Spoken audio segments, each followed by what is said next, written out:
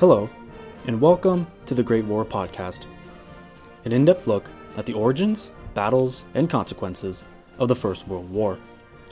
Episode 18, Where Loyalties Lay. As we began talking about last day, the opening months of the war did not go over well for Konrad von Hötzendorf. In the wake of Russian mobilization, the armies of Austro-Hungary were forced to begin the war on the defensive, and bear the brunt of the eventual Russian attack coming from the east, while the Germans were occupied in France and Belgium. With Army Group B already taking a mauling in Serbia, Hötzendorf would launch his primary offensive into Galicia just 7 days later, which is where we will pick up from today. If you take a look at the map I've uploaded to the Great War Podcast.podbean.com, Galicia is roughly situated between southeast Poland and modern-day Hungary. In the past, Galicia had been an independent kingdom, but since the late 19th century had become partitioned between the Russian and Austro-Hungarian empires, with the Carpathian Mountains rising up like a spine and serving as a natural barrier between the frontiers. In 1914, Hötzendorf had seen Galicia as the most vulnerable place for an attack. He had wrongly expected that the bulk of Russian forces would be positioned near Warsaw, in order to guard Russian-held Poland from attacks coming from East Prussia or the south. This would be his first mistake. His second, the Austrian chief expected that the German 8th Army, positioned in East Prussia, would help divert the Russians away from Galicia by launching a simultaneous attack of their own. But of course, the arrival of Rennenkampf and Samsonov into East Prussia on August the 19th had dashed that hope overnight. Unlike the Serbian invasion of August 12th, Hötzendorf would personally oversee this operation and staked his headquarters in the fortress city of Przemysl, originally founded back in the 8th century to connect European and Middle Eastern trade markets.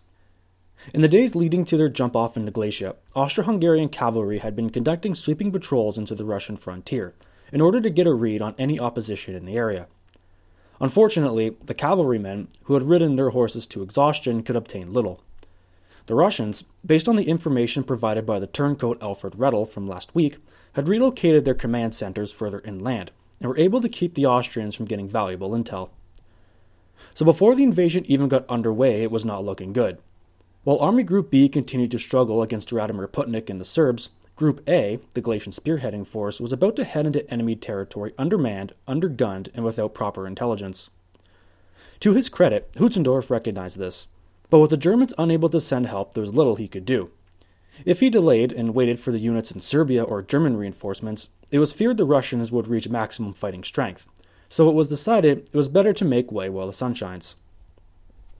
On August the 20th, 3 Austro-Hungarian armies which made up Army Group A crossed in the Galicia. The First Army, under the command of Viktor Dankl, headed north towards Krasnik. The Fourth, under Moritz Offenberg, headed northeast, while Rudolf Brudermann's Third advanced eastward. As is the norm for this particular time in the war, the initial stages went well. Weather was favorable, and Russian opposition was both sporadic and disorganized. Dankl defeated the Russians near Krasnik, while Offenberg's Fourth Army nearly had their own version of Tannenberg by netting 20,000 POWs near Komarov. But it was on the most eastern flank where the thread began to unravel. The Austrian Third Army, commanded by Rudolf Brudermann, ran smack into a major counteroffensive in the direction of Lemberg, the Galician capital, and Brudermann was forced to pull his troops back behind the city. On September the 6th, Hötzendorf ordered a counterattack to retake Lemberg, but the effort failed when unyielding Russian artillery terrorized the advancing Austrians. A reservist en route to the Inferno recalls, quote, "We had been underway for about 3 hours. We heard far-away repeated rumblings. We were thunderstruck at the sudden realization that the Russians had penetrated so deeply," unquote. At his headquarters in Przemysl, Hötzendorf was in a bind, but even the best juggler in the world only has 2 hands. Despite the victories at Krasnik and Komarov, the collapse at Lemberg had left the front unstable. The Fourth and First Armies were at risk of being cut off and surrounded by the unfolding Russian presence which was making its way southward. With the Serbian operation running grossly behind schedule, and the Germans unwilling to leave East Prussia despite their victory at Tannenberg, the Austrian Chief of Staff found that his hands were tied. On September 12th, just 3 days after the Western Allies scored their victory at the Marne, the order for general retreat was given. Lemberg, Krasnik, and Komarov were abandoned.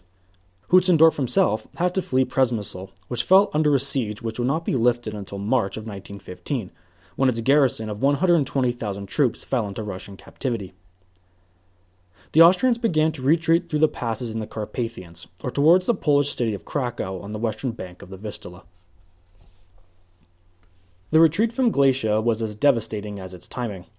In just 3 days of each other, both the Schlieffen Plan and Hutzendorf's Plan R had failed. The Central Powers, who banked so much on bringing a swift conclusion to the war that summer, had nothing left in the cupboard and no hidden aces. In the wake of his disastrous campaign, Hutzendorf was shaken both personally and professionally. Not only had he lost one of his sons in the fighting near Lemberg, but he recognized that given a miracle, he could only hope that the Russians, equally exhausted from the fighting, would not follow up their victories. In her subliminal book, The Guns of August, Barbara Tuchman writes that the Russian victories in Galicia had accomplished a mutilation of the Austro-Hungarian army, which, despite the graphic choice of words, is as accurate a description as you're going to get. Out of the 800,000 men who had gone into Galicia, 470,000 became casualties. Russian losses were half of that, but as we talked about last day, they could absorb those losses with greater ease. For the Austro-Hungarians, the most devastating of these casualties were the loss of so many skilled multilingual officers.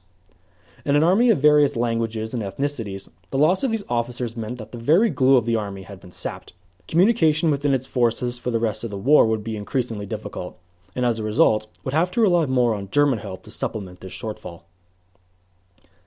Now, I would be remiss if I did not bring up an important issue which often surfaces in the historiography. One of the more endearing arguments floated by historians is that it was the ethnic makeup of the Austro-Hungarian army which led to the disasters in Serbia and Galicia. This theory lends itself to a broader one, that it was the inability of the Austro-Hungarians to accommodate these different ethnicities, in a time where nationalism ran strong, which helped bring about the empire's downfall in 1918. Of all the European armies, Austria-Hungary fielded the most ethnically diverse, consisting of at least 9 to 12 different language groups. There were Poles, Bosnian Serbs, Czechs, Croatians, Romanians, Germans, Slovaks, and even a smattering of Italian, which made the army as diverse as the empire itself. Historians, the most prominent being Geoffrey Warreau, have argued that the ethnically divided army was torn between where their loyalties in the conflict lay. In his book Warfare and Society in Europe, Warreau argues that in both Serbian and Galician campaigns, there were mass desertions and defections by the Slavic groups of the army, namely the Bosnian Serbs and Romanians, who felt a natural inkling towards their bigger Russian cousins. Of course, to blame the failures of that summer on widespread disloyalty is a bit tricky without the proper sources. Because the Austro-Hungarian Empire dissolved in 1918, many of these groups were granted sovereignty, and a lot of the important documentation which could shed light on this issue has been lost. Today, the debate has moved more to the center, with historians like John Keegan arguing that while desertions did occur, they did not occur on a scale large enough to risk the success of such a massive military undertaking. The Poles, for example, distrusted the Russians immensely, and were known to have fought with noticeable vigor during their encounters. But Allied propagandists were quick to attribute Austria's failures to the supposed defections, and with the subsequent collapse of the empire seems to have been proof of that claim. But no one can deny that the loss of the multilingual officers, the lieutenants, captains, and majors who commanded these regiments, turned out to be the first nail in the coffin for the Habsburgs' forces. Their replacements were not near the same caliber, and in some cases cannot even speak the language of the men they were charged to take care of, a problem which would become more pressing as the war dragged on. But getting back to the situation at hand, the failure in Galicia presented the first strategic crisis of the Eastern Front. With the retreat of September the 12th, the Austrians had allowed the Russians to advance deeper into Galicia, and found that the Hungarian half of the empire was now under threat of invasion. If the Russians wanted to, they could drive into Silesia and capture the important coal fields and industry sectors which were so vital to both German and Austro-Hungarian war efforts. More troubling was that Budapest and Vienna now ran the risk of capture if the Russians decided on the knockout blow. But as you might have guessed, there was a difference of opinion within the Stavka, the think tank of the Russian High Command.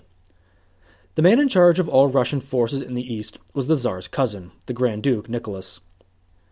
Now the Grand Duke, like many in the upper echelon of Tsar's society, had very little field experience, and had gotten the job based on his familial connection with the nobility.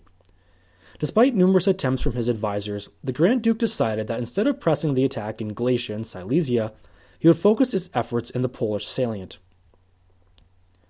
The Germans, it had just been discovered, were currently in the process of prepping for an offensive against Warsaw, in order to give the Austrians some breathing room. Ludendorff and Hindenburg were unaware that the Stavka had picked up on their plans, and so the Grand Duke thought this would be an ideal time to extract some revenge for the slaughter at Tannenberg.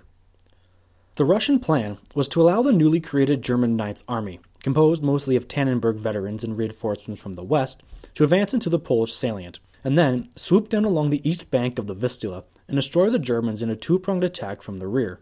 This took an incredible amount of planning, and based on the size of the armies involved, was going to be one of the largest battles of the war. The German Ninth Army would be supported by the Austrian 1st, 2nd, and 4th Armies, who would launch a second offensive back into Galicia to help relieve Przemysl. The Stavka fielded 4 armies in response. A total of nearly 800,000 men would be involved in this operation. The battles for Warsaw got underway on October the 10th, with the Germans getting within 20 kilometers of the Polish capital, while the Austrian offensive failed to make any substantial gain. Neither ally could capitalize on the offensive, and the sheer mass of the Russian presence had kept the attackers at bay. These early failures caused a rift in the Austro-German alliance. From the outset, communication was poor, which made coordination between the two armies impossible. Like the Western Front, runners were often employed to carry messages to and fro, but based on the low life expectancy of that occupation, many of them never made it to their destination, or if they did arrive, their information was already outdated based on the ever-changing movements of the battlefield. At one point in the battle, Hutzendorf made repeated overtures to the Germans to send reinforcements, but was coldly shot down by the Kaiser himself. Wilhelm, alluding to the successes at Tannenberg in East Prussia, stung Hutzendorf by saying that if one German army could defeat 2 Russians, then surely the Austrians could handle their own. Basically, he was telling the Austrians to prove yourself not completely useless. On November 1st, at the height of the campaign, Wilhelm made a bold move, which signified the situation on the ground was sliding out of control.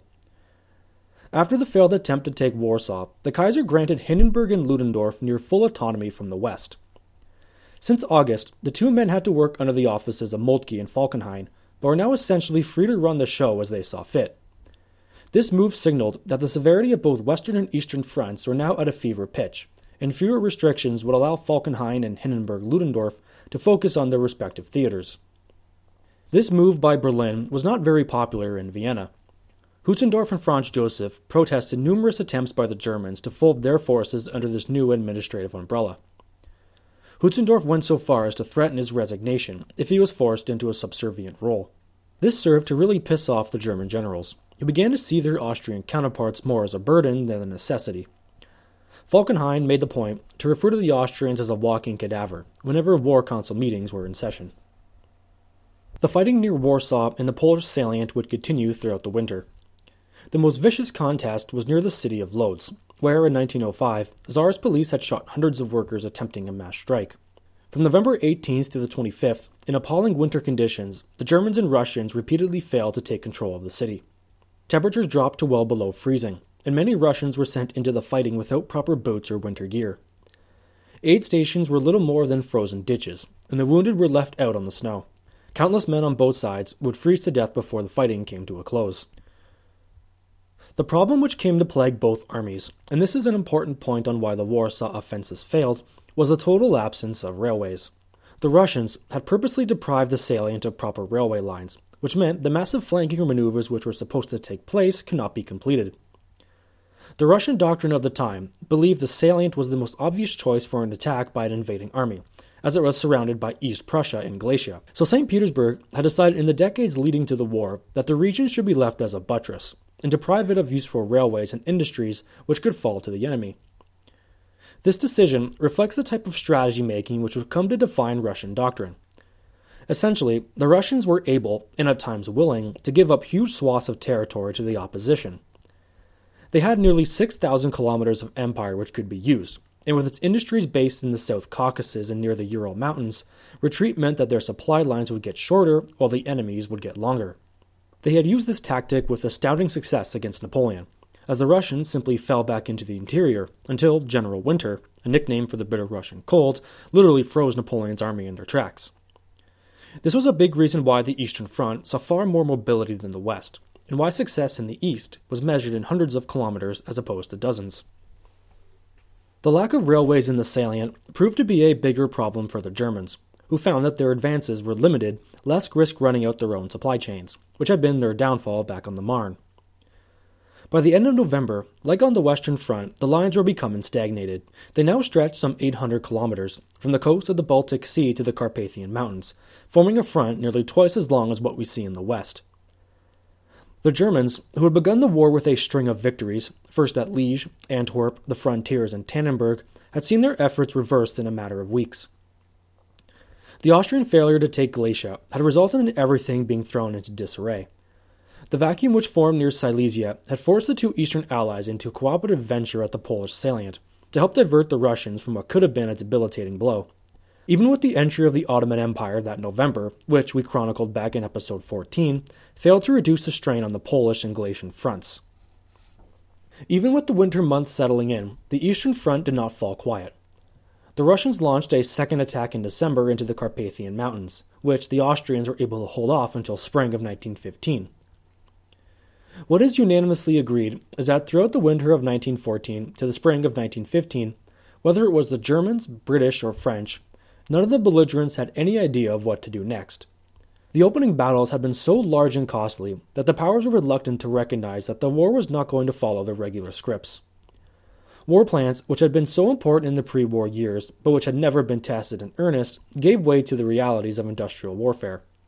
Both sides immediately began planning and searching for that knockout blow, and would spend the next 3 years trying to make that happen. Next week, we will take a tour of the larger world at war, and look at events which transpired in the Pacific and the various colonial holdings in Africa.